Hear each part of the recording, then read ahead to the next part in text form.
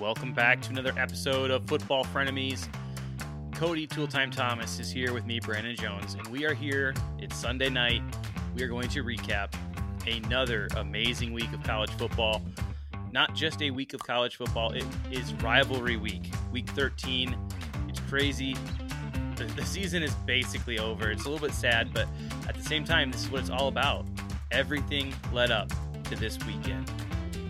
If you're listening and you're like me, you're a Michigan fan, you haven't stopped smiling since yesterday.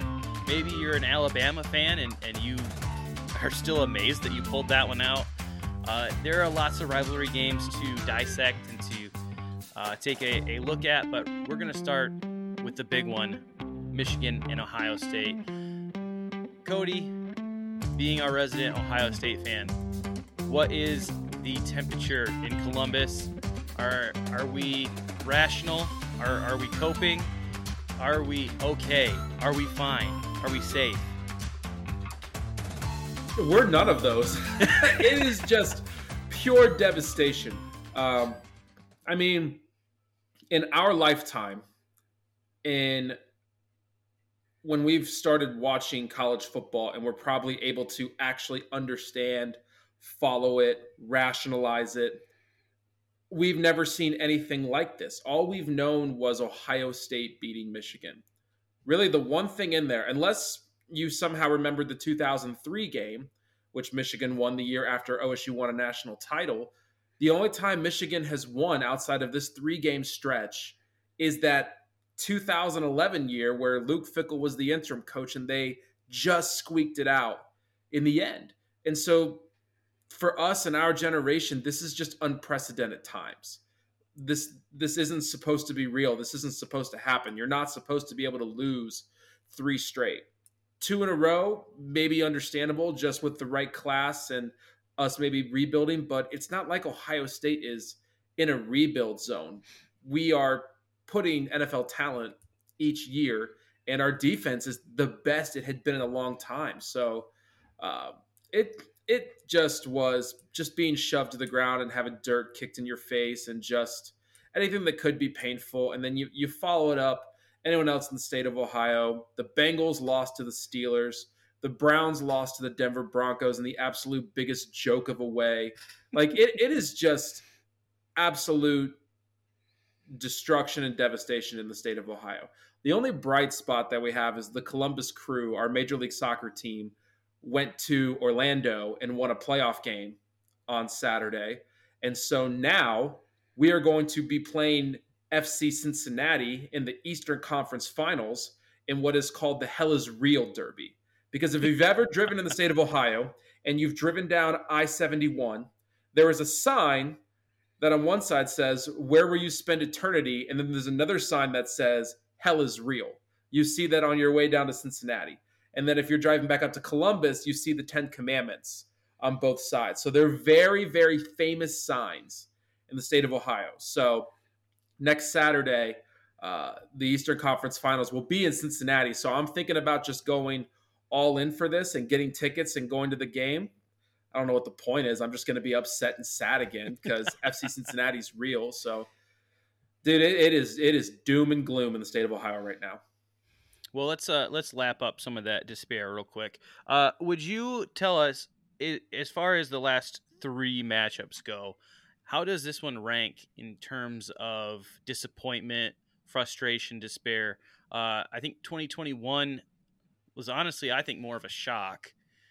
2022 being at home, maybe you might point to that one being the worst loss. But is this being a third straight, does that make it the worst, or is it not quite? I don't think it makes it the worst, but to be honest, this is the most disappointing loss. Because the first two games, you can sit there and be like, man, Michigan just outplayed Ohio State, bullied them, made the bigger plays. While in this game, honestly, Michigan kind of just stayed the course and said, we're not going to slip up because they will. And that's exactly what happened. There's a lot of that game where anyone who's walking away could easily tell you there was a decent amount of that game where Ohio State was outplaying Michigan, that we looked more balanced on offense and our defense looked a little bit more capable. But in the end of the day, we were the ones who broke. Offensively, we broke because we were the ones that committed 2 turnovers. And unfortunately, like I said in the preview, which I'm really upset at myself that I think I spoke this into existence, that the difference for Michigan would be that they would get a turnover that set them up inside Ohio State's red zone. And that's exactly what happened. Will Johnson got that interception that put them on the 8-yard line, and they cashed it in on a 4th-down run. And then Kyle McCord threw another turnover late, but that one was more in desperation time, right? But the other thing Michigan did well was they were efficient, especially on that final drive. They just killed so much clock, and they were just sucking the life out of that game. But yeah, honestly, I walked away thinking those were 2 very even, comparable teams. Mm-hmm. And at the end of the day, Michigan didn't make mistakes. We talked about how one of the things I said the matchup was JJ versus McCord, right? McCord did have more yards, but JJ was more effective because JJ made some big plays, crucial plays that extended drives, kept them going, resulted in points. But anyways, to get back to the main point, yes, this one honestly hurts the most because it felt like we easily could have walked out of there with the win, and we weren't clean enough. Michigan was a more efficient team, and they got the win. So 2 questions I think we have to ask. I think I know your answer for both of these. Ryan Day and Kyle McCord, are they 2 guys that you want back wearing the scarlet and gray next year? For me, I have the same answer for both of them. Is if you move on from them, who are you replacing with? Mm-hmm. I don't think you can move on from either unless you have an upgrade at either position secured before you let them go. Let's start with Ryan Day. He has lost the 3 most important games in the last 3 seasons, unless you want to count the Georgia game as more important. 3 out of the 4 most important games at minimum. He's lost them. 2 of them just being absolutely dominated.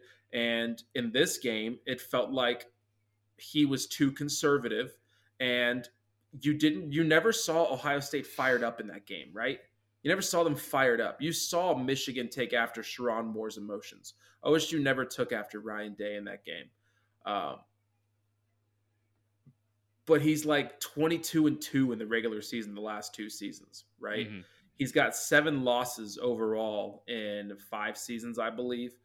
He has the current best winning percentage of all coaches.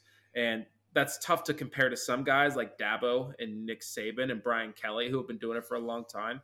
But still, 5 seasons in, he has the best winning percentage in college football right now. So if you moved on from him, you have to have an upgrade say yes. Like, you have to have a better coach. And to be honest, who in college football are you like, that's a surefire upgrade? Because if you poach someone, it has to be from a school that has done something meaningful. Mm-hmm. That's what you have to do. And I don't exactly know who that is. There is one name I have in mind, and we've talked about it before, that I would be intrigued by the idea, but at the same time, I still really don't know who you upgrade. And it's the same thing with Kyle McCord. He technically is leading the Big Ten in passing.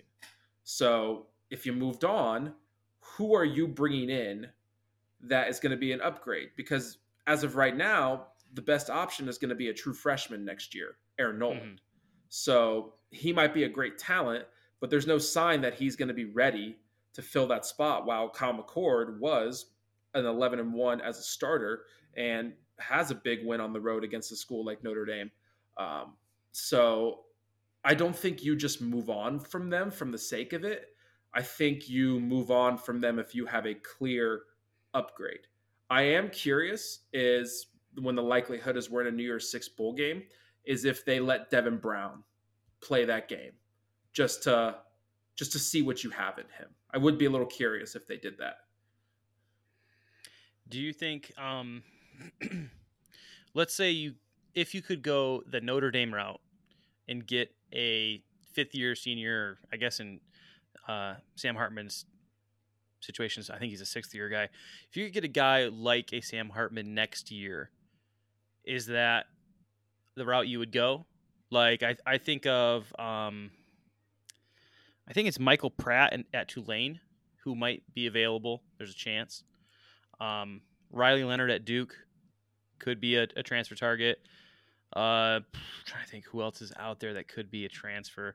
You might know. There might be some coming to your mind. Jalen Daniels at Kansas has said he's going to return to Kansas, but fire the NIL cannon. Who knows? Any of those names maybe tickle your fancy, or you think that Kyle McCord is the guy? See, Michael Pratt is on my short list, and I've only got 2 names on it too. And Michael Pratt is number 2, but he is very experienced. He's got a really, really good arm. I think with incredible talent, a good offensive line, a good offensive coach, one. He could do it. You know who number 1 is. But if we were going to really bring someone in, though. Kind of, but I mean, like, it is a little bit. But if you were going to bring someone up, you've got to shake it up. It's got to be someone with incredible upside. It's got to be someone who you've seen has a great arm and great ability. But at the same time, what Ohio State is really missing is swagger and attitude and, honestly, some arrogance. And I think you get all 3 of those in Shedeur Sanders. And I think if you brought him in, it could really electrify Ohio State. You need someone, because we don't have anyone like that. As talented as Marvin Harrison Jr. is, he's very quiet. He's a very quiet guy. The best players on Ohio State these past couple years, they're very quiet, easygoing guys. CJ Stroud wasn't a fire you up, get you hyped, get you pumped. They were just insane talents that are, doing their thing. I think Shedeur would bring in a class of swagger, of arrogance, and intensity that Ohio State has not gotten. Now, I think it's extremely minimal that we could bring him in, because the biggest obstacle you have to have is, would he leave his dad? And the other thing is, might he even just try and go pro this year? But yeah. I think if there's a period, I don't know what the rules are, but if coaches were allowed to reach out to quarterbacks or players and gauge them in interest, I think Ryan Day would be crazy just not to know, would Shedeur be interested in being in a place like Columbus at Ohio State? See, I thought you were going in a different direction. I thought you were going to say Arch Manning. Shedeur, I think you would obviously take him. But, yeah, I just think that's probably a pipe dream. Anything else on Ohio State before I want to transfer into what this means for Michigan? Yeah, that's what I was getting ready to tell you. The only thing that killed me is, I kind of touched on this a little bit, but Ryan Day was very conservative in his play calling. I felt like you did not see an aggressive mindset to go after Michigan. I mean, how many real big chances did they take at Marvin Harrison? 2? Mm-hmm. And he completed both of them. One was when Will Johnson literally tackled him before the ball got there, because one hand. Because if he caught it standing up, it was probably going to be a touchdown. So Will Johnson just said no, and then Marvin Harrison still caught it. And then there was another one honestly, it was a good throw by Kyle McCord on the 3rd down, back shoulder throw to Marvin Harrison. But the thought was like, why were we not going back to that more and more? I told you before, I said Ryan Day just needs to understand his team and just do what gives us the best chance. But you heard him before the game and after the game. He said you have to have more rushing yards and you can't have turnovers. Well, turnovers are kind of out of Ryan Day's control. We made those turnovers. But the running game, I get the whole thing that it's been the last 20 times whoever wins the rushing battle wins the game, right? Mm-hmm. But at some point, it's like the best player in college football is a wide receiver. So, yes, it would be nice to have a good running balance, because when Ohio State tied it up at 17, we had some good runs from both Henderson and Chip Trayanum. But if you wanted to take that game over, it had to be through Harrison. Basically, Ryan Day just used Marvin Harrison as the fail-safe. Oh, no, all this isn't working, so throw the ball to Marv. Marv has to be the first option. He was not the first option in that game. Let's also talk about the fact that Emeka Egbuka had 3 catches for 24 yards. Hmm. That's unacceptable. That's unacceptable. That just cannot happen. I have been saying all year that I want Henderson to get his touches. And I'm glad that he had a chance. But to be honest, in the second quarter, you could tell they were basically saying, we are not losing this game through Henderson. That's what Michigan said. We are not getting beat by Travion. McCord's got to do it. And I think at some point they should have started to switch their mentality of, we will use Henderson as situational as either a pass catcher or runs when we're really opening up through the pass game. But they kept forcing the run, and Henderson averaged 3 yards a carry. Hmm. And Henderson had more rushing attempts than Harrison, Ibuka, and Kate Stover had targets in the game. Hmm. And that's not sitting very well with me, that they needed more chances to make an impact on the game. And Ryan Day didn't let our skill position players get a better chance to make an impact on this game. I remember texting you that I said I was surprised with how much emphasis Ohio State had on pounding the rock. Now, there was one drive in the second half where Ohio State literally ran the ball down Michigan's throat all the way down the field. I was shocked. I haven't seen that all year. But it was weird. They did it for one drive and then they couldn't do it again. I guess probably just an adjustment by Michigan. But I think I was watching the game and seeing this, and I'm saying the same thing as you. Why aren't they throwing it to Marvin Harrison more? I chalk that up as a lack of trust in Kyle McCord, especially after that early interception that led to 7 points. In a game where clearly both defenses are the best units on the field, I think there was a fear of the back-breaking turnovers really turning that game into maybe not even as close as it was. So that's got to be, for me, why they weren't a little bit more aggressive, especially through the air, which is why I asked you, is Kyle McCord the guy? Because that's not – I don't think that's the offense Ohio State wants to run. I think they want to be able to use those skill weapon guys. But that's a question for next year. I guess we'll have to see what cards or what chess pieces return. Last question. How did you feel about the commentary? Did Gus and Joel call this game in a way that was pleasing to you, displeasing to you, or just you didn't even notice it? I didn't really notice it.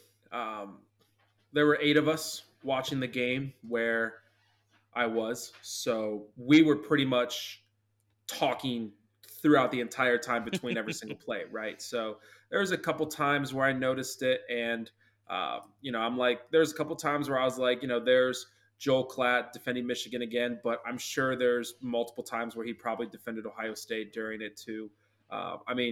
If you go to Twitter, X, obviously it's all these people of Gus Johnson and Joe Klatt love Michigan, but if Ohio State won, it probably would have been a bunch of Michigan fans saying, oh, they love Ohio State. So at the end of the day, it was what it was.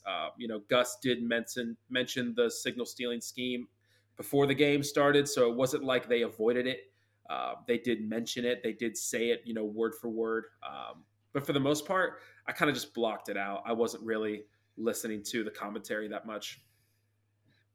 From the Michigan side, we found it to be highly irritating. I thought it was one of the more poorly called games. It felt like they were seeing the game differently than the rest of the viewers. So we tended to try to ignore it too. For Michigan, this is a game obviously that I think a lot of people will give them some credit back to their previous wins. I think it does validate that this is a good team that isn't just a team that is winning because they knew these signs of other teams. But going forward, do you think this is a team that can do more than win a Big Ten title and beat Ohio State? See, that's actually the question I had for you. I wanted to ask, because the first comment I was going to make is Michigan, honestly, I think they moved past it. The sign stealing thing, I think, is now behind it, besides whatever punishment the NCAA might give. But in terms of narrative, it's now behind. It doesn't really matter. They put it to bed. Like, they literally won the game without their head coach there. But the question I had for you is, did that game make you feel more confident, the same, or did it actually make you question if this team can actually win a national championship? Can you beat Georgia, or honestly, who I think is technically the second best all around team in the country? Do you think you could beat Oregon with what you were in the game yesterday? I think we can beat Oregon. But yeah, Oregon is one of those teams you circle as I'd rather not get matched up with them. Just a very well-rounded team and explosive. When you look at the yards per throw that Bo Nix has right now, he hits these receivers, and when they run, it looks different because they glide. And they are running what looks at half speed, and they're pulling away from guys that you can tell are running as fast as they possibly can. Those are the kind of receivers that do scare me when they run like gazelles and it's just like they're skating out there. Um, but yeah, I think that they can beat it in Oregon. I'm not sure about Georgia. I want to kind of answer this question with another question to you. What do you think Ohio State's worst position group was on the field yesterday? Worst position group, huh? Yep. It's interesting because in one facet of the game they were pretty good, but in another facet they really let us down. And so I would give it to the linebackers, Mm-hmm. um, because they did a pretty good job in run stop. Because there was one run where Donovan Edwards looked like he was about to take off like he did last year, and then Yeah. Eichenberg just wrapped him up. 3 Mm-hmm. yard gain instead of 73-yard gain. But neither of Eichenberg or Chambers could do anything about Colson Loveland, He who was fantastic. he was. And so, just quick random question: who's your MVP of that game for Michigan? Uh that's a very tough one.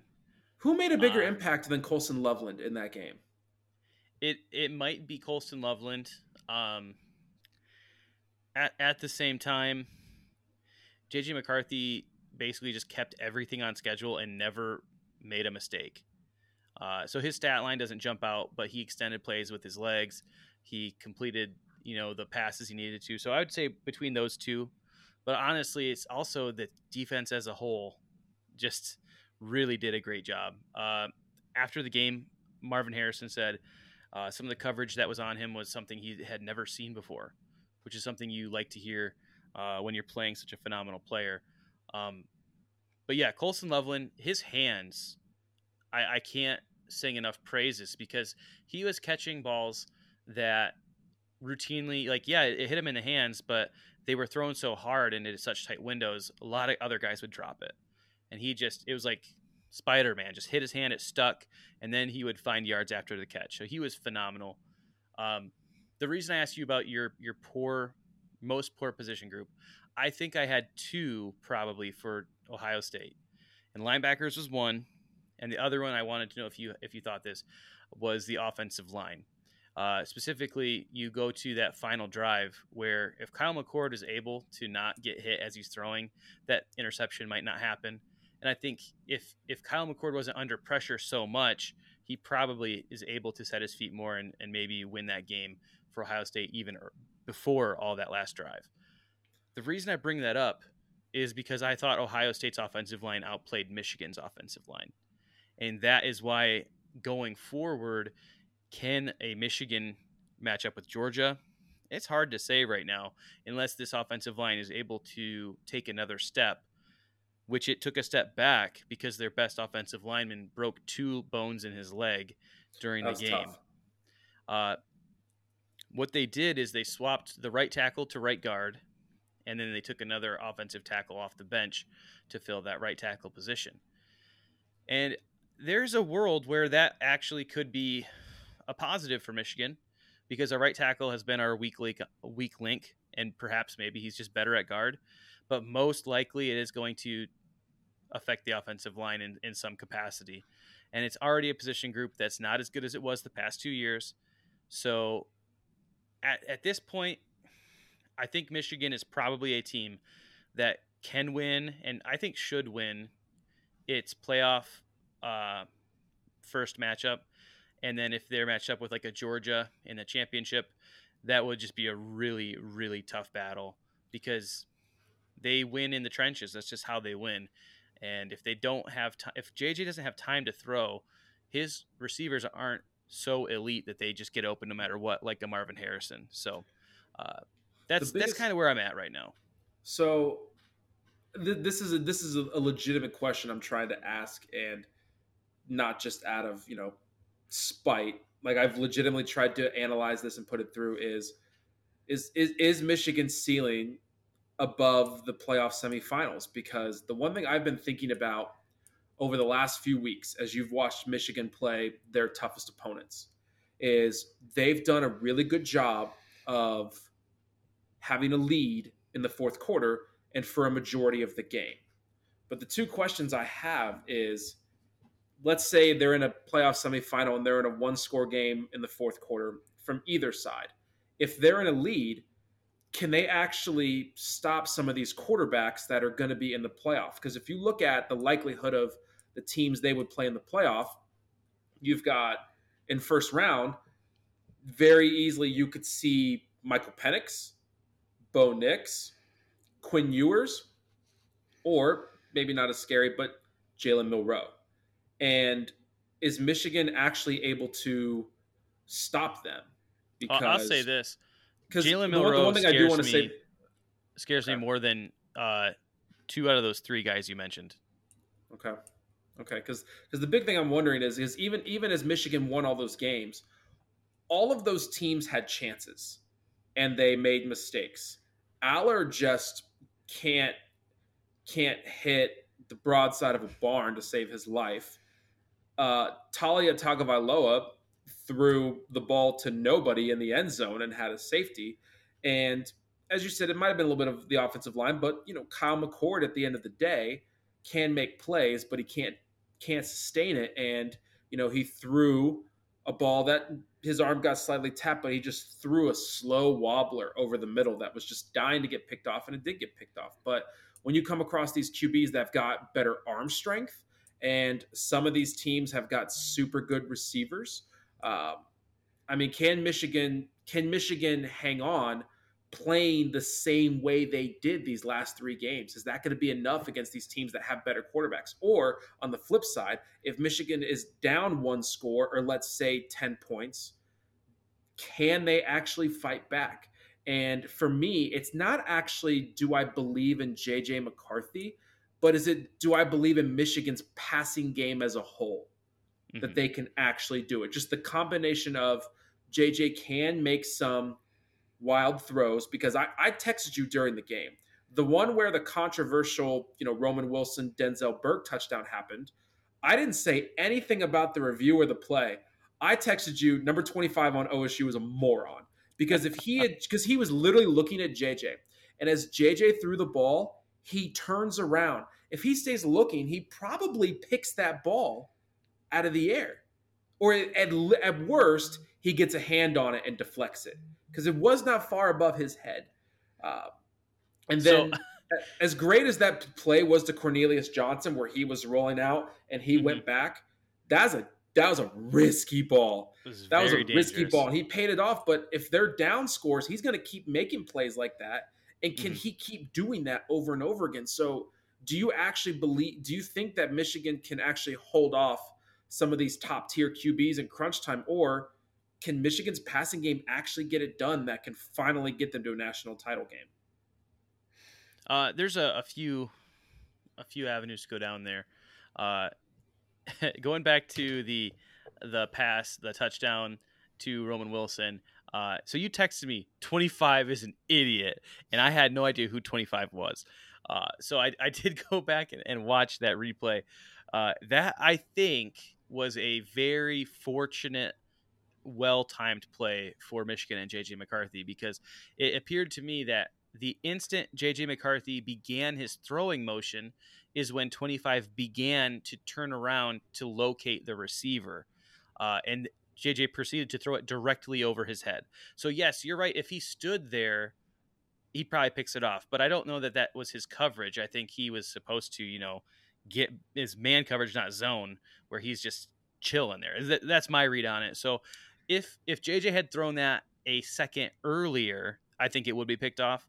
But the exact moment he released it is when I think that's Hartford is beginning to turn Malik around, Hartford was and the he play. never saw that ball. I don't think He did not see the ball in the air. Like he didn't see the path of it. He just knew it was coming at him. But there was a cornerback following the receiver, yes. because when you saw it in fast motion and just the play, it looked like JJ just threaded a ball in a tight window. That's what it looked like, because there was someone trailing Roman Wilson, and then there was Malik Hartford. So it looked like he just threaded it. And then when you saw the replay, I like threw a pillow at the TV or something.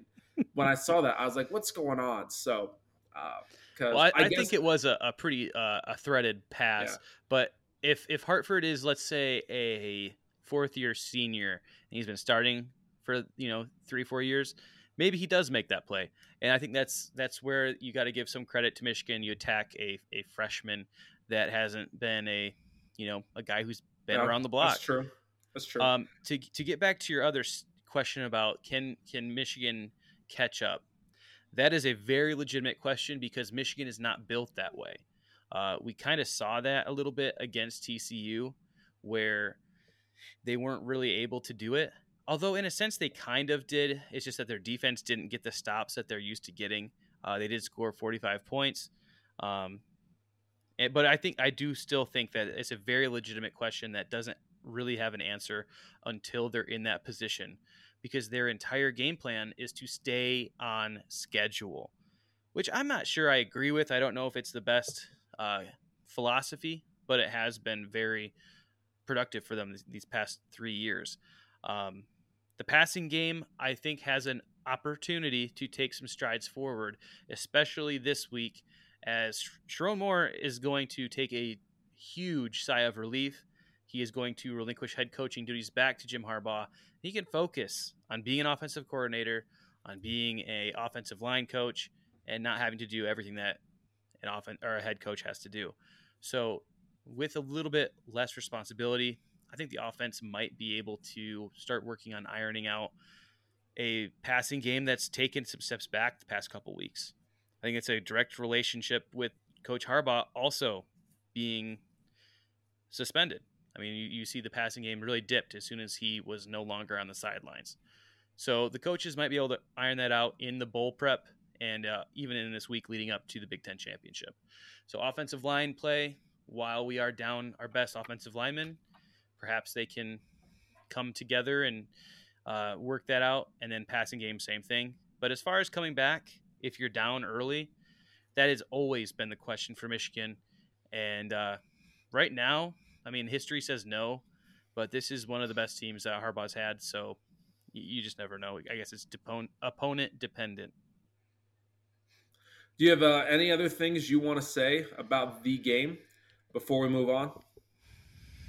Um, I think it definitely is. It puts I think, a punctuation mark on the rivalry with next year in this same situation. These two teams would be playing next Saturday, and so I do think that it is bittersweet for Michigan and Ohio State that these were two really, really good teams that absolutely battled and played a fantastic game. And next year, we'll see how things shake out. But at least in this instance, it is kind of amazing just to think that one play goes a different direction. We could be talking about Michigan season basically being over and Ohio State moving on towards potentially a national championship. And I do think that is the beauty of this sport, the high stakes nature of it. So The one we'll move question, on. the Oh, one last thing I wanted to talk about, because I think there were good talking points, but I think you actually might be surprised on the route I take with this. What did you think of the officiating in this game? you might have to remind me of some of the calls, but I know that the Roman Wilson one was a hot topic. I couldn't believe. I thought for sure that he crossed the plane with the ball, and anything that happens after that doesn't matter. So I thought that was a clear touchdown. I think there's a very similar catch. I think it was Egbuka maybe. He caught a ball that was eventually wrested free away from him after he went out of bounds, which is basically the same logic where once you're out of bounds, he had already established that he had caught the ball and then went out of Mhm. bounds. Anything that happens after that does not matter. And so both plays were officiated correctly, in my opinion. Um, there was There one was there was one spot. more.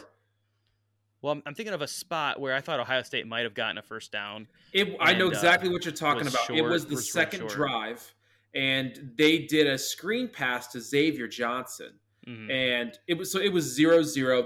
This is before the interception. 3rd and 9, they throw a screen pass to Xavier Johnson, and I do remember screaming like Ryan Day, call a timeout, call a timeout. And in live action, it looked like he was a yard short. It looked like it. But then when you Mm-hmm. saw the replay, he spun and his arm was the ball was a little past the first down marker, and his knee and the ball hit the ground at the same time. At least that's what it looked like. But and then there was also on the final drive, the Julian Fleming caught it and they hit it loose, and it was it a fumble and Abuka recovered it, or was it an incomplete pass? So there I was was a fine with that one being an honestly, incomplete pass, honestly, or I mean, being a fumble. I mean, here's the thing. The only thing that I actually think was truly called incorrectly was the Xavier Johnson one on the second drive. But in that instance, at that point of the game, that's on Ryan Day to call the timeout and make mm-hmm. the booth review it. It's not an automatic booth review. So the one thing I actually wanted to say is I think it's one of the cleanest, best officiated games for Mm-hmm. Michigan, Ohio State that we have seen in some time. I actually really appreciated the fact that the referees let the play on the field determine it. They went with their gut on what it looked like in the moment, and anything that was super close, they decided we are not going to be the ones that affect this game. Because the thing I told you about the Roman Wilson touchdown was if that happened not in the end zone, that's an interception. That's Denzel Burke's ball. It did look like the ball moved slightly before he crossed the goal line. But as you said, in the end zone, he did reestablish Mm-hmm. control before Burke ripped it out. So at that point, the play was over because it was a Right. touchdown. He had it secured cross. The other one was Julian Fleming on that drive when Ohio State started on like their 3-yard line. Was Fleming had caught it, and then the Michigan player ripped it out, but Fleming was out of bounds when that happened. So before it happened, um, yeah, Yeah, honestly, like there's not one point where I'm like the officials got it wrong or they did that. Honestly, like that officiating crew, I thought actually did a heck of a job. And we only ever like to talk ill about referees. I actually kind of want to give them their kudos. I thought the referees made zero impact on the result of this game. And that's how we won it at the end of the day, yeah. right? The Mm-hmm. referees did nothing to decide that, which I think was pretty neat. Absolutely. I couldn't really think when you asked that question. I was trying to think, was there anything that really jumped out to me? Because And I there had a hard was, time thinking of there's it. like 4 or 5 plays that could have been deemed controversial. And the referees at the end of the day did the right thing. I think they made the best judgment on how things looked in real time. And then they did a good job of like, we're not going to make the outcome. It just, the play happened, let the play determine it. So, uh, Yeah, you can go back on previous games, and you can probably circle a play or two that you would say that was egregiously called. And really, in this because game, you guys never talk about anything at all. this game, I think you're right that there's not a lot of that you would be overly concerned with. So yeah, I would say in general, I was pretty pleased with it. Um, the one that didn't have a big impact on the game, but I thought was crazy, was there was a defensive holding called on Mason Graham, our defensive tackle, on a run play. I don't think I've ever seen defensive holding on a run play. And I do think that was a result of Ryan Day working the officials. But in the end, that's a pretty inconsequential play where I think Ohio State was marching on the field anyways. But yeah, I think that's a pretty good job. Anything else before we get into some of these other games? We'll kind of rapid fire them. Not really.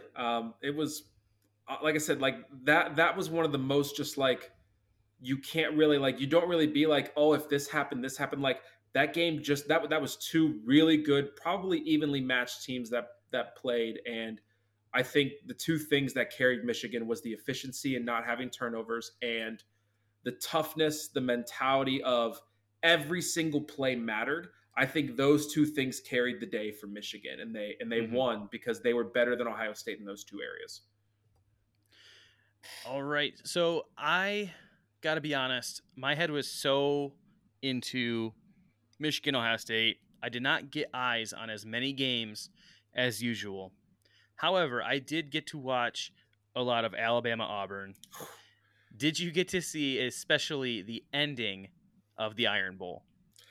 Yeah, and that is just the most insane thing I've ever seen, because that whole game. Set the stage for us. Okay, so just in general, all game, Alabama looked like they were doing everything they could to lose this game.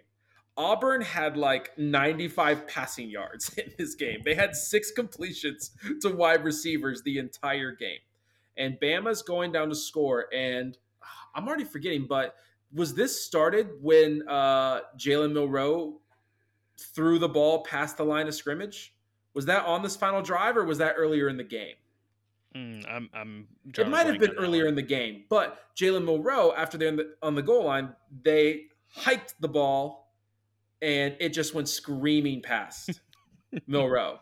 And he had to get down there and cover it. And it had a reminiscence of the Bama Georgia national championship, when in overtime, it didn't get snapped over to his head, but it was like a really bad, 15, 16 yard loss that you were like, oh, Bama just buried themselves. There's absolute no chance. And then just somehow 4th and goal from the 31-yard line, I think is what it was from. I don't remember. It was not close. 31 or 33, something like that. It is somewhere in there. And there is nothing short of the good, gracious Savior, Jesus Christ, intervening in this game, because there's no other reason why it should have happened. But Milroe just being Milroe just makes a stunning play. Was it Burton that came down with it? Was it Jermaine Burton? No, it was, oh, crud. I knew this I know guy's Burton name, had one big touchdown in the game. Literally earlier today. I don't know. The loss of the game has got me in a fog of everything. But either way, they came down with a great play under a minute left, and it was just, honestly, it kind of attunes to this whole thing that it was said Isaiah Bond. Isaiah Bond, yeah. And so we might have made fun of Alabama too much, because they might just be riding a magic that is, oh, you guys said all this stuff after us for week 2, you're gonna pay. And teams aren't even beating us now when they should have, because Alabama did everything to lose the game. But they've got the Georgia game coming up now. Auburn, all they had to do was win. It didn't matter how, but they put one in the storybooks, and it might have been one of those ones that erased the pain a little bit of the 2013 kick 6, right? Because it was just, that's the most miraculous thing that could have happened. But Bama not only did something 10 years later, but they did it in the same stadium where the kick 6 happened. So it might have been something that was kind of righting the hurt of that time. Now they can actually look back to Jordan-Hare Stadium and be like, hey, we're the ones that actually made a miraculous play. And it could very well lead them to playing in a national title game, the same way that paid off for Auburn to go play in a national title game. So this is where my brain goes. Are you more impressed by the throw from Milroe to the back pylon and the catch by Isaiah Bond? Or are you more impressed in a bad way by the type of defense selected by Auburn for a final 4th and 30, 4th and goal situation? Because I was astounded at the defensive strategy employed by the Auburn Tigers. But what if Auburn had a great strategy? That pass could have still been completed. Okay, let's set the scene some more. Auburn rushes, I believe, 2. And when I say rushes, they literally just kind of stand there because they're afraid of Milroe running. And so Milroe stands back in the pocket like he's a kid in the side lot at recess with no one counting 10 apples. And even if they counted 10 apples, they chose not to rush. He's standing back there just surveying. and you give any quarterback and a D1 receiver enough time, someone will get open enough that you've got a shot. For Jalen Milroe, your best defense is to at least get someone to pressure him into a decision. You can't let him stand back there like he's just on this island with no worries or cares in the world. I was shocked when I saw these defensive linemen not even pushing a pocket. Yeah. He could have made a frozen beverage. He could have gotten the lazy boy out, read the newspaper, and then got back up and then still made that throw. I think I'm more impressed with the poor defensive choice by Auburn, but at the same time, Jalen Milroe threw a absolute dot to the back corner of that end zone. To me, that's what impresses me more because Milroe was not known for that this whole season. It was, can he actually win a game on his arm? And yes, even though he had probably more time in the world than any QB has ever had in a game like that, he still made the throw that they were saying was holding Alabama back all season. Think back to the South Florida game when they tried their other two QBs and they barely survived in the rain because they didn't know if Jalen Milroe was their guy. Mm-hmm. Even with how terrible Auburn's defense was, he finally stepped up and made the play that everyone was saying for a long time he can't, and it's Alabama's biggest weakness. Well, he just put that to bed because that was, even if he had all the time in the world, I think he's making that play two times out of 10, maybe even just one time out of 10. So it was a spectacular throw, a spectacular catch, and even with no rush, they could have rushed 4, and he maybe still could have ended up in the spot that he threw the ball. We'll never know. I have always believed you should rush 4, maybe even 5 sometimes, because you should minimize the time a QB has, but still an absolute incredible throw. It wasn't like he threw this lame duck that just dropped in space and an Alabama player had to be it. It was a precise throw in a great spot. And the last thing before we move on, does this performance by Alabama, because Auburn is not a good team, I know it's a rivalry game, Alabama should have lost that game, does this influence your thoughts on whether Alabama can beat Georgia in the SEC championship game or not? See, I don't know, because out of rivalry week, what team did walk away who played a tough rivalry game or a tough matchup or a good team? Who did walk away where you were like, wow, that team is ready to do it now, right? The only one you could maybe say is Georgia, but they played Georgia Tech.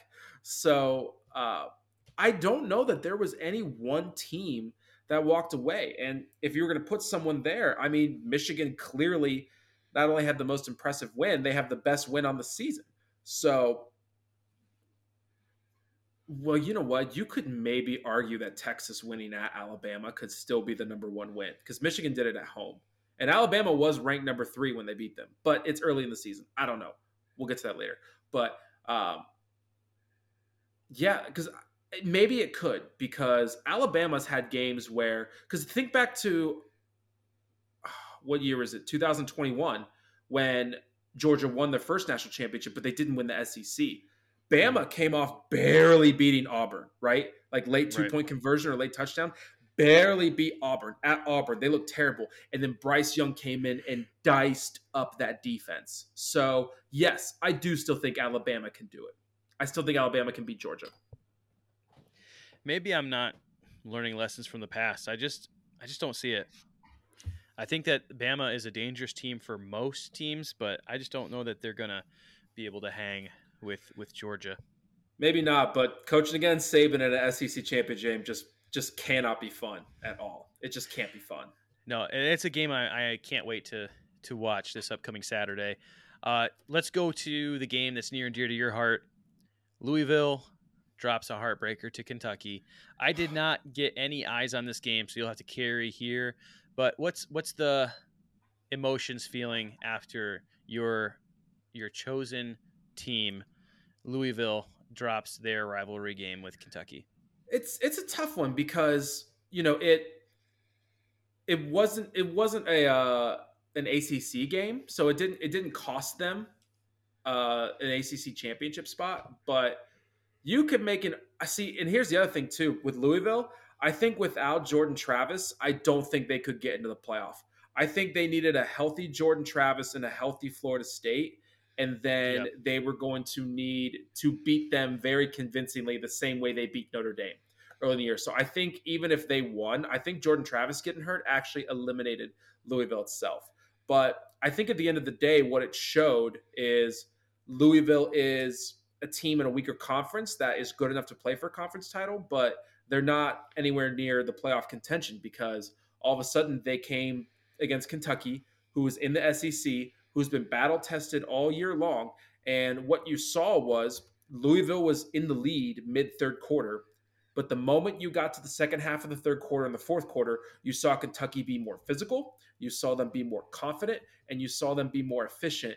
And Louisville crumbled in those moments. In that moment where it mattered most to win a game against your rival and quote unquote keep your playoff hopes alive, they didn't have it at the end of the day. They didn't have a quality. They didn't have the one person they could rely on. And Kentucky, who was battle tested all season long, you saw them grind out a really good win on the road. That looks great for Mark Stoops. Mark Stoops still got a decent resume himself.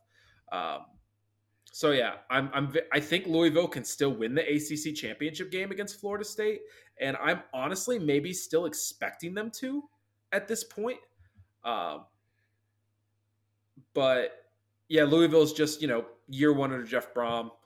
You can put together a good team in a weak conference and get 10 wins and get to a conference championship game, but it's not a playoff team. We got confirmation that they're not a playoff team, and they weren't maybe as close as I wanted to make them out to be. A big win for Kentucky, and not only a win on the field, but off the field, they retain their head coach, Mark Stoops, who flirted with Texas A&M. And after a pretty large public outcry, decides to stay in Lexington, which I think is best for everyone involved. So a good weekend of football for Kentucky. And then that brings us to the Apple Cup. Washington squeaks one out against Washington State. Maybe they're saving it up, but the way Washington continues to just squeak by in their victories, I am losing a lot of confidence that Washington can be a true contender. I think they probably get eliminated against Oregon in the Pac-12 championship. What takeaways you have from the Apple Cup? Two things. One, are they a fraud? Is Washington a fraud? It's the first thought process I have, is because we've been saying it all season long. I feel like Dan Lanning lost Oregon the game against Washington. They should have won that game. They should be undefeated. They should now be the third ranked team going into these playoff rankings, but they're not going to be. And Washington, since the Oregon game, has not put on one performance where you're like, oh, there's the Washington right there. There they are. There's a team that if they get to the playoff, they could potentially get to a national title game. If somehow they scrape by Oregon in this Pac-12 championship game, they're out first round. I don't see them getting by. Well, let me ask you real quick. So you said Washington's a fraud. Last year, was TCU fraudulent? It's yes, because I think they were. They were because they made the national title game. They made the national title game, but I think anyone with a decent understanding of college football understands they won the one game out of 10 against Michigan that they were going to get. I don't think there was any other path to victory for TCU than what they did in that game, especially because Michigan didn't even have Blake Corum, who was a Heisman finalist that year until he got hurt. He was a Heisman finalist. And so I think TCU won that game the only way they could. Because especially, too, you saw that Ohio State-Georgia game, and then you saw the difference between Georgia and TCU. So, yeah, TCU was a fraud. I think they were just very opportunistic in their playoff game. But if they played Michigan, I don't think Michigan makes the same mistakes twice the way they played the TCU game, which was just the absurd play calls that they were making sometimes, and just God only knows what they're doing. And I think this year you're kind of seeing Michigan learn from their mistakes, because they're saying, hey, if we're even in the lead, we're just going to let other teams make their mistakes and we're just going to do our thing. and Washington would get smoked by Georgia. Yeah, I asked that because I think that Washington does remind me of TCU. Fraudulent seems like a strong word because I do think winning is a skill that Washington has and TCU had last year, winning But these can you close games. But the but reason can they're you winning close confidently games, say Washington's the third best team in the country? Because they're going to be ranked third. absolutely not. They're going to be No, ranked third. because I can confidently say I believe that they will lose to Oregon in the Pac-12 championship. Uh, and I'm almost hoping I'm wrong, just because I like to see these teams that are scrappy and don't have that aura about them of being a juggernaut, like a TCU, like a Washington this year, that they just struggle and fight their way to a win that might not be as pretty as we deem it should be.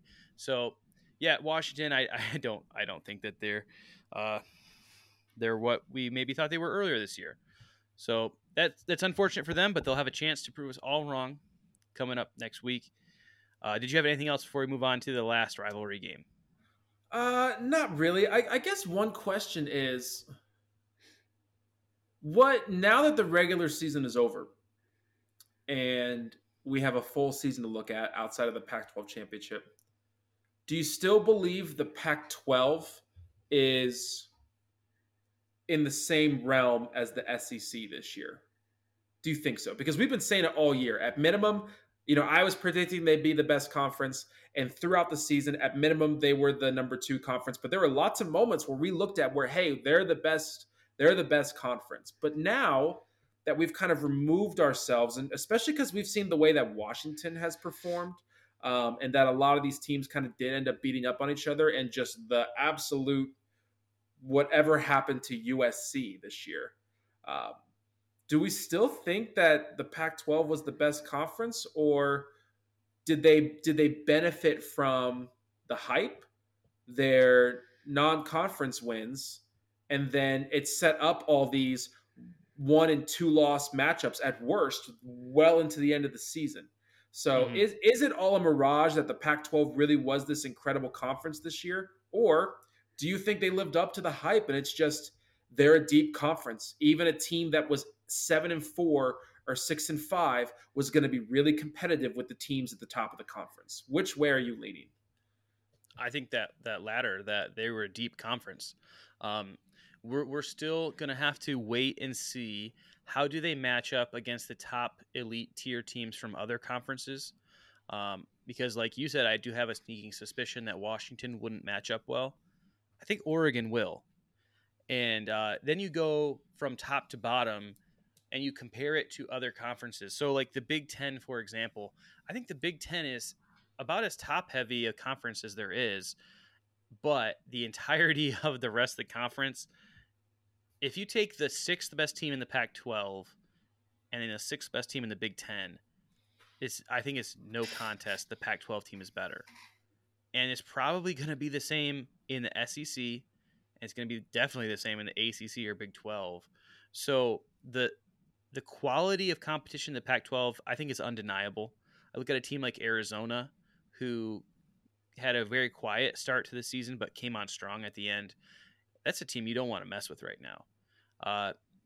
If I will say this, if USC had pulled their weight, I think we would say undoubtedly it was the best conference, but because USC had a down year, it's more arguable. But by and large, man, you're looking at these teams towards the bottom that you're going to get a fight. So, yeah, I think it's a great year for the Pac-12 and a fantastic, if there has to be a last year, go out and show just how great you were. So, yeah, hats off to the Pac-12. I'll agree. I don't think there's anything else I need to say. I agree with all of it. So we'll move on from there. Just because I think it's on the same topic, let's go with this. Let's start to look at the college football playoff now. Okay. And there's 3 things that we want to do. Is first things first. Let's go through our top 8 rankings. The way we think it's going to be this coming Tuesday. the way that we are Okay. going to rank this. I don't know. Do you have all 8 of those down? I have my top 4, but I could do 8 super easy. Okay, so let's start at the top then. Let's start at the top and we'll build our way down. Okay, so come Tuesday, who is your number 1 team? Georgia. Okay, I have Michigan. If it was me, I would have Michigan, but I am predicting what the committee will do, and I think that the committee is pretty tapped into national media opinions. And while Michigan gets a lot of love for the win over Ohio State, I heard a lot of the same questions that we asked earlier. Can Michigan do more than just beat Ohio State? Yeah. The win over Ohio State didn't win them points on the national stage of, oh, this is a national championship contender, as much as, wow, these guys have got Ohio State's number and they're running through the Big Ten. So I think the eye test with the way Georgia has beaten a lot of teams, although they did struggle against Georgia Tech, but I think that they're going to give them a pass for that. And I think that Georgia will be number 1. And even if Georgia's number 1, they would jump back, or if Georgia's number 2, they would jump back to number 1 with a win over Alabama next week. So I'm not putting a ton of thought into it. Yeah. I think Georgia will be number 1 eventually. Okay. So my counter to that is, outside of the anomaly of Florida State and the way that they were ranking them before Jordan Travis injury, it seemed like what the committee had been favoring most is your strength of schedule, your quality wins, and strength of those wins. And let's look at it. Ohio State started off number 1. We all sat here and said, like, there's no way Ohio State's the best team in the country. Everyone was saying that. But yet the committee did it for, 3 weeks? They had Ohio State number 1 until Georgia put those Mizzou and Ole Miss wins on back-to-back weeks. Once that happened, they finally put Georgia number 1. Even though everyone was saying the whole time that Georgia was better and probably Michigan was better too. And I think they've been very consistent this year outside of Florida State on putting together your strength of schedule, your quality wins, and your record overall. I think they've actually been fairly consistent on that. I think you can look at Texas remaining above Alabama this entire time, even though there's a lot of argument to be made that Bama looks better than Texas and is probably better than Texas right now. And so I think for that reason, I think they might say on a razor's edge that Michigan now has the best win in the country on the season. And they played their 3 toughest games in a row, and they did it without their head coach on the sidelines. And so I think that is going to carry weight for this ranking. And I'm going to give a little bit of a spoiler. I think for this week only. But I am expecting on Tuesday to see Michigan at number 1. And so obviously I think our 1 and 2 are just flip-flopped. You have Michigan. Yep. I have Georgia. So all right. Number 3? Washington. Same. 4, Oregon. Interesting. So this okay. Here's the thing. There's actually 2 teams that I wanted to put at number 4. But I did stick with Florida State. Okay. Which is interesting because I think no matter what, if they win out, I think they're out. I don't think they're getting in. I think they're out because I'm trying to come across this in the most unbiased way. We'll get to this when we get to the Final Four. When we get to scenarios in a moment. I have Florida State at 4th. And then actually, I have Ohio State at 5th. Oh, wow. Okay. Because I think because the one thing I'm trying to do is I'm trying to follow the same logic. They've loved Ohio State all season long. Ohio State now has the best loss in the country where they had a chance to go down and win the game at the end. And for some reason, ESPN FPI actually put Ohio State at number 1 after this week. I don't know how that actually impacts the committee in any way, but the FPI sometimes feels like it actually thinks more like the committee than we do sometimes. So I think because of that, what they might say is Ohio State has a better loss than what Oregon has. And I think you could find a way to say that the Notre Dame win is potentially still better than any win that Oregon has. So I think based on those two things right there, Ohio State will stay above Oregon for this week. And then I have Oregon at 6. Before I go into my 5 and 6, the ESPN FPI is, I think, powered by monkeys and dumb monkeys at that. In that ESPN FPI, guess who the number 4 team is? Penn State. So Michigan, who is at number 2 in FPI, has beaten the number 1 and the number 4 team in the FPI and is still only Hence number why 2. I ranked them at number 1. You're welcome. The FPI apparently giving Ohio State credit for a quality loss, which Michigan does not have. I'll take any positives I can right now. So I said I had Oregon number 4. I did have them jump Florida State, even though they have the loss that Florida State doesn't. But I do have Florida State at 5. And I think that incentivizes Florida State, like, hey, you have to go out and show us something in the ACC championship. At 6, I have Ohio State. And then I'll just go through my 7 and 8. 7, I have Texas, and 8, I have Bama. Yep, same thing. So, all right. So then from there, do you want to get into okay? So 4? Just big question for you. Let's start to let's analyze some things for a second. Can all 8 of these teams still make the playoff, or are any of them out? No, they all have a path. Okay. So according to you, Florida State doesn't, though, right? I mean, I think if some of these teams lose out and just kind of help Florida State, but I think there's a way for Florida State to slide to 5th. Remember 2014, TCU was 3rd going into conference championship weekend, and they were 6th in the final rankings. So the committee does all they want the whole time, and then they say, okay, we've got everything. Who's the best 4 teams? So let's start to look for some chaos. So big question I have, which conference title game has the most stipulation in terms of it's the biggest game and it can have the biggest effect on how these rankings shake out? I think that question is easily a tie. I don't think you can say one over the other because the SEC championship and the Pac-12 both are 2 teams that have opportunities to make the playoff. I don't know that I could pick one over the other. I guess if you want to say the most chaos, because if Bama beat Georgia, that would be insanity. How the committee would react to that. Could they put Bama in over Texas, who beat Alabama earlier? That, I guess maybe you have to say that for that instance. But because I think Oregon-Washington might be more of a even toss-up game, I would be shocked if Bama was able to pull the upset on Georgia. I just don't see it.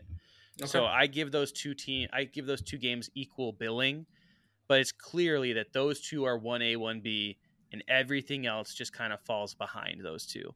Do you have one that's better than the other? I think the SEC championship could have bigger implications. So here's scenario 1. Michigan dominates Iowa. Washington beats Oregon again. Florida State, not exactly OSU 2014, but they convincingly beat Louisville by 17, 20 points. Game's never in doubt. And so they're undefeated. So you got 3 13-0 teams. Bama beats Georgia. They're both 12-1. Mm-hmm. Texas dominates Oklahoma State. Oh, boy. Who's your 4th team? Okay, are you leaving the SEC out after all of this? Do Georgia and Bama both get out because the committee has had Texas above Bama the entire time because Texas beat them in Tuscaloosa? Boy, that is tough. So your 2 easy ones are Michigan and Washington, and then after that you have to determine, is an undefeated Florida State more deserving than a 1-loss Bama, one loss Texas, and then at that point Ohio State's just not even in the picture. I don't think. No. Boy, if the committee, I think you can't.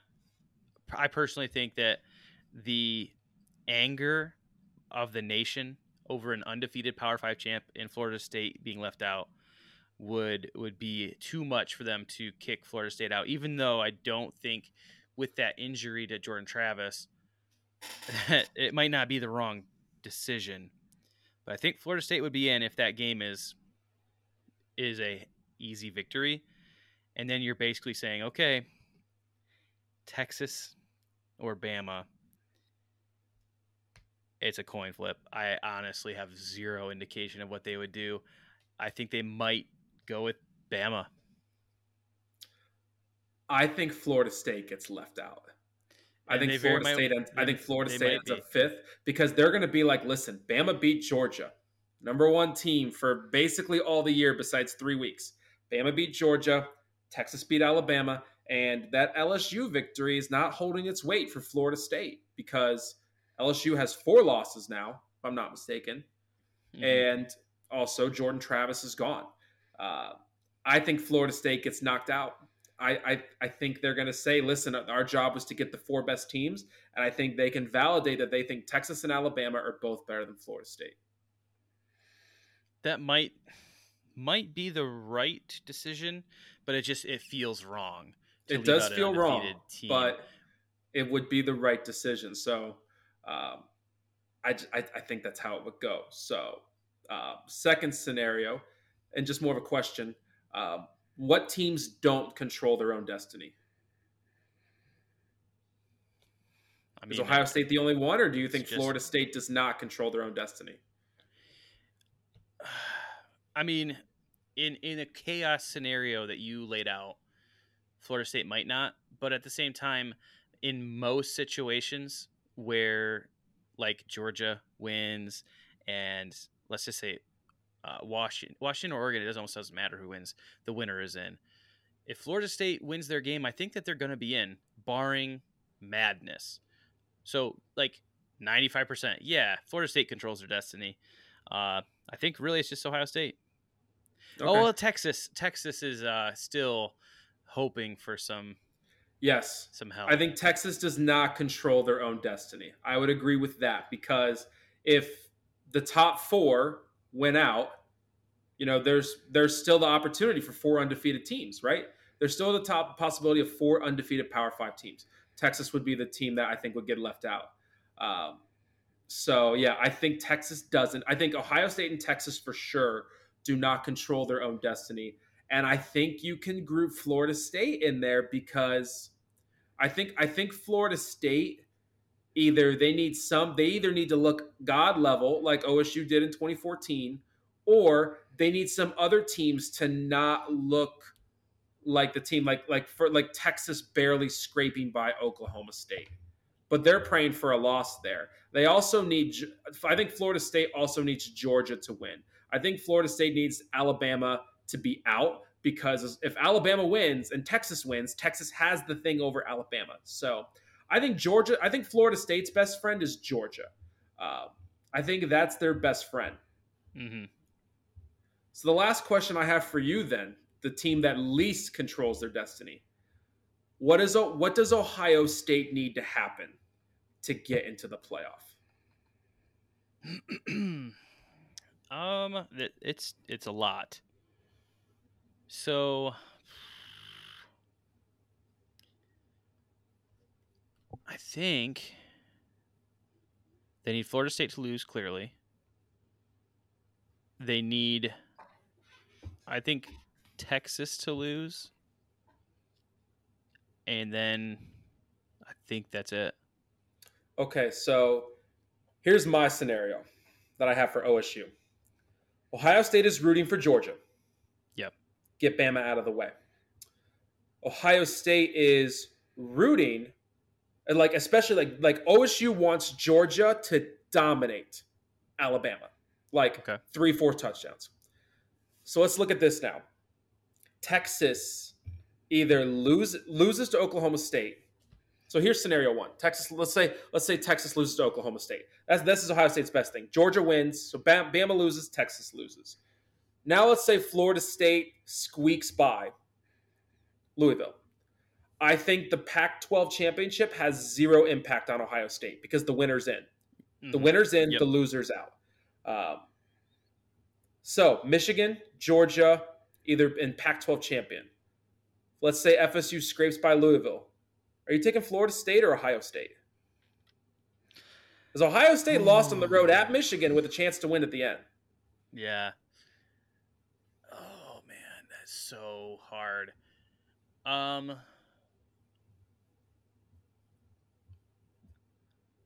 Okay. We took out. Is the only team that we really took out was Texas? And Bama, because Georgia beats Bama. Yeah. I think that if Florida State doesn't look impressive, Ohio State takes that spot. I hate that, but Ohio State didn't lose this game against Michigan like they lost the past couple of years. Mm-hmm. It was a game that came down to the final possession that they very easily could have won in a tough away environment. So yeah, oh man, can you imagine Georgia getting the 1 seed and then having to face Ohio State again? They would just be so sick. I want it. That they would have to play Ohio State all over again. I want Georgia again. I want them again. Which no other team is probably saying that, but I'll take, especially because for me, I just want to be in there, right? I just want Ohio State to be in the playoffs, so give me Georgia if we have to. I'm going to take the same scenario and tweak it a little bit, okay? Georgia beats Bama by 3 touchdowns, and maybe at one point they're up by 4 or more. Like they dominate the crap out of them. Texas scrapes by Oklahoma State, like barely, like not looking impressive. Florida State gets by Louisville, not looking impressive. Would you still take Ohio State over both those teams? No, Texas with that Bama win, and I think, I hate to say this, but brand name, I think, is going to carry Texas. When you have that Longhorn logo, it's hard to say that the champion of the Big 12 in the Texas Longhorns is going to get jumped by a team that was idle, where Florida State you're dealing with, we don't have your quarterback anymore, where Texas is healthy. And honestly, like this last game, they beat their in-conference opponent by 50 points, I think. Mm-hmm. So I don't see Texas getting jumped, but I could absolutely see Florida State getting jumped. Okay, so for you, if Texas wins out, they're automatically ahead of Ohio State. I think so. Okay, that's a good thing. The last thing I want to ask about the rankings, then you can tell me anything else before we get into our final 4 predictions. What are the odds that when these rankings come out, all that happened is they flip-flopped Ohio State and Michigan 2 and 3? Like, do they really think Florida State is better than Ohio State? Do they really think Washington is better than Ohio State? And like I said, I think no matter what metric you use, I think Ohio State will stay ranked ahead of Oregon right now, even though I think Oregon could beat Ohio State on a neutral field.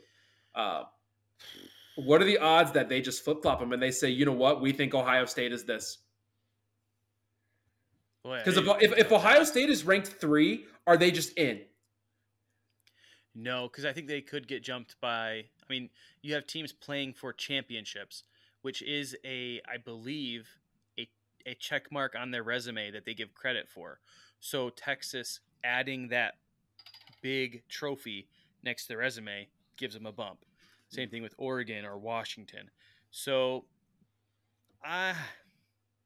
no team has made the playoff more without winning a conference title than Ohio State. Oh, it's Ohio State. I'm not saying it's not possible.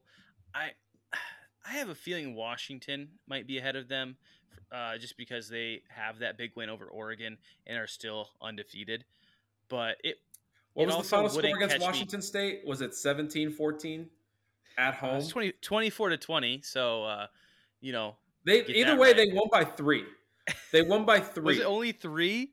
Because they kicked a game-winning field goal. Dude, okay, hold on. Let me pull up the score real quick, man. I don't know that it was in the 20s.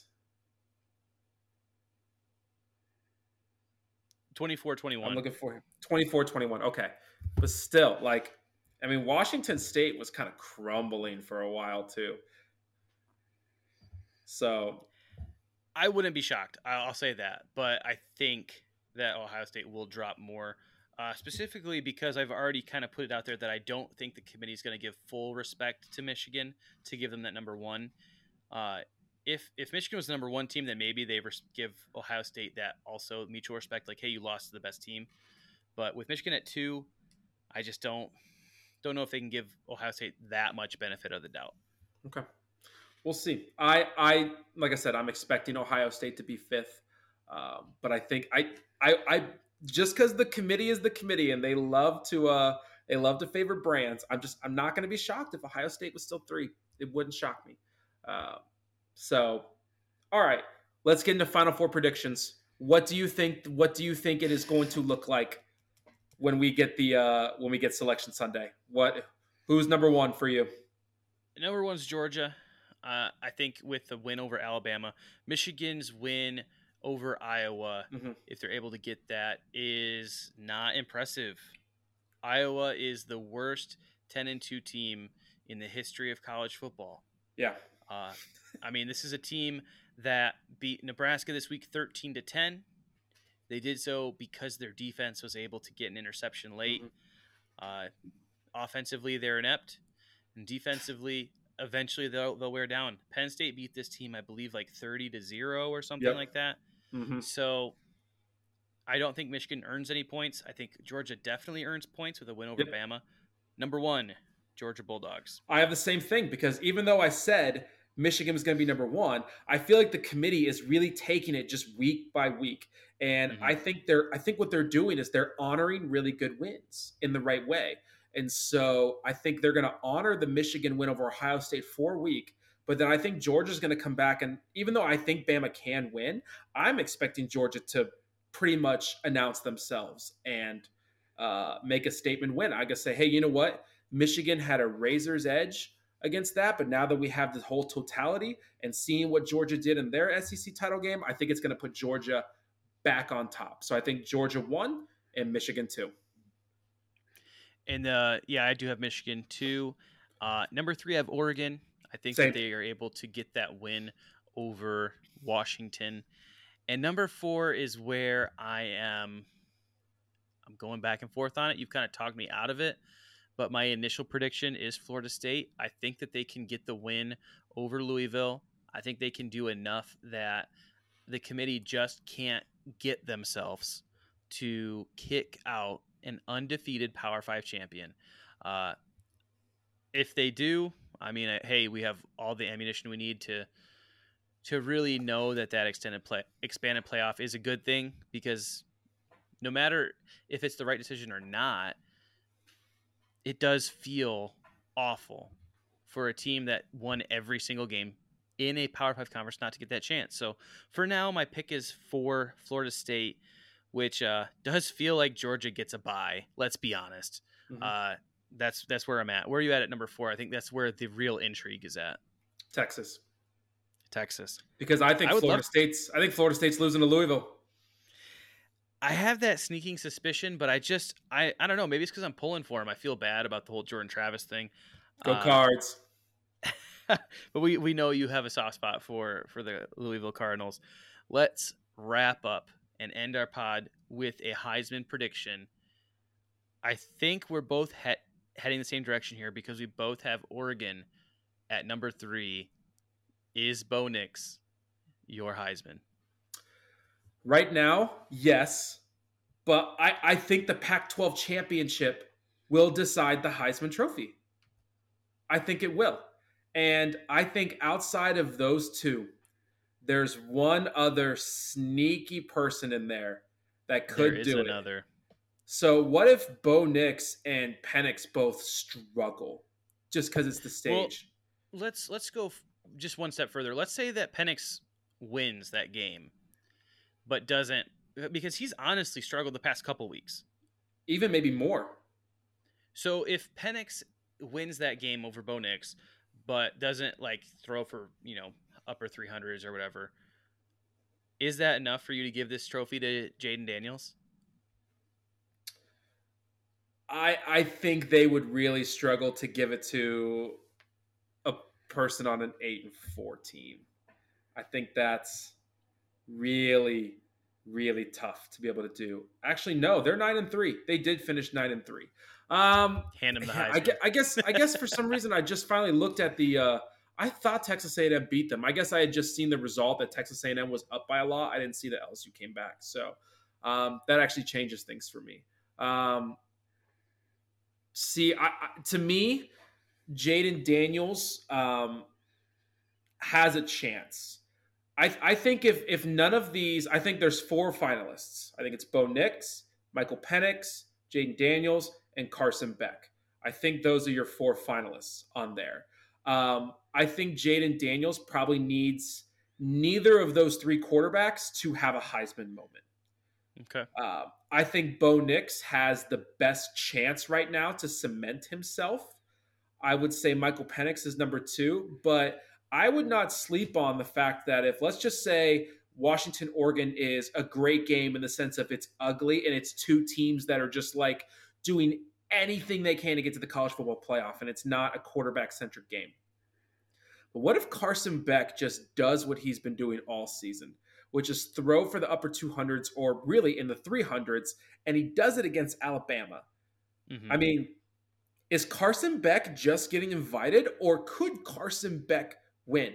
Is there still 4 quarterbacks that could all win the Heisman still, just depending on how conference championship week shakes out? Or I've had a couple people make this argument, Jaden Daniels already won it. I don't think that he's already won it. I think Bo Nix has an opportunity, and that's my prediction. I think Bo Nix goes and wins it in a chance at redemption against Washington. But absolutely, I think the Heisman race is not decided. And yes, Carson Beck, if he was to go off against Bama, Heisman voters are they have very short memory. And what you did in rivalry week, what you do in conference championship week is often an indicator of who's going to win or not. I really think Alabama's quarterback, Bryce Young, he won the Heisman, I think, because he led that last second drive against Auburn in a game where I think the score is 9-3 in the 4th quarter, and he led a touchdown to extend that game and eventually win in overtime. I think that won him the Heisman.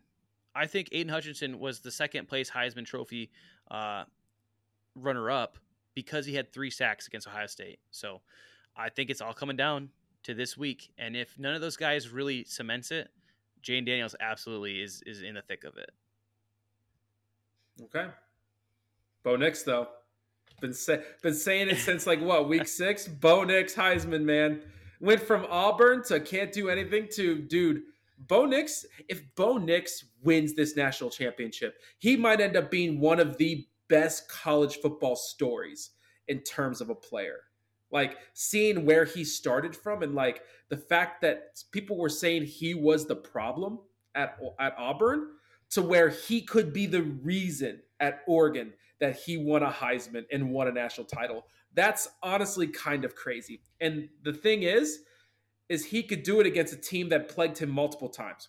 Georgia plagued him at Auburn, and Georgia plagued him in his first game at Oregon when they drubbed him 49-3. So what if Bo Nix came back and beat Georgia in the national championship? That's actually kind of an insane story. That's an insane story. Well, it'll be another great national championship for the Big Ten. All right, that's going to do it for this episode of Football Frenemies.